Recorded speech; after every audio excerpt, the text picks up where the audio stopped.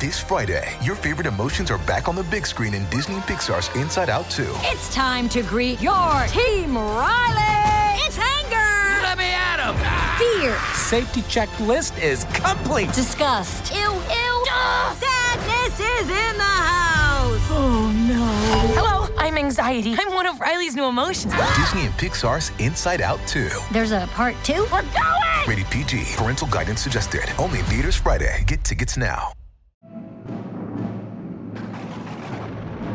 It's Tuesday Terrors on the Mutual Audio Network.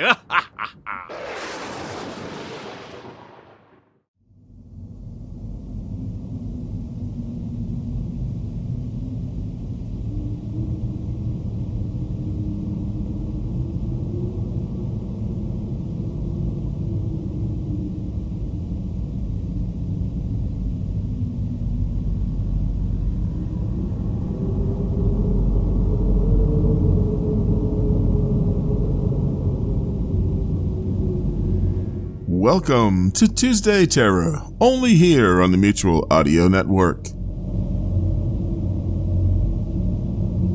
Today we bring you Sentinel Creatives, The King in Binary. Julie is a care robot, a technological marvel created in a world not so different from our own. Designed to function with the utmost care and precision, she is charged with looking after an eccentric old professor. Things seem normal at first, but when she starts losing time, her suspicions turn to the old man, and then things get really weird.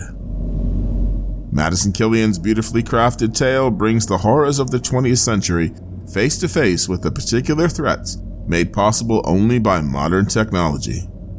In The King in Binary, clever prose and a tightly crafted plot knit together a tale worthy of the old masters themselves. That's followed by We're Alive, Chapter 27, The 31st, Part 1 of 3.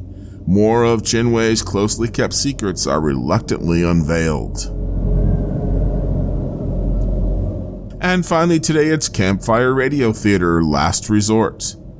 In the midst of a surreal dreamlike reality, a broken, flawed man relives the last drunken hours of his life in pursuit of an elusive, perfect moment from his past, as he hurtles headlong on a collision course with fate.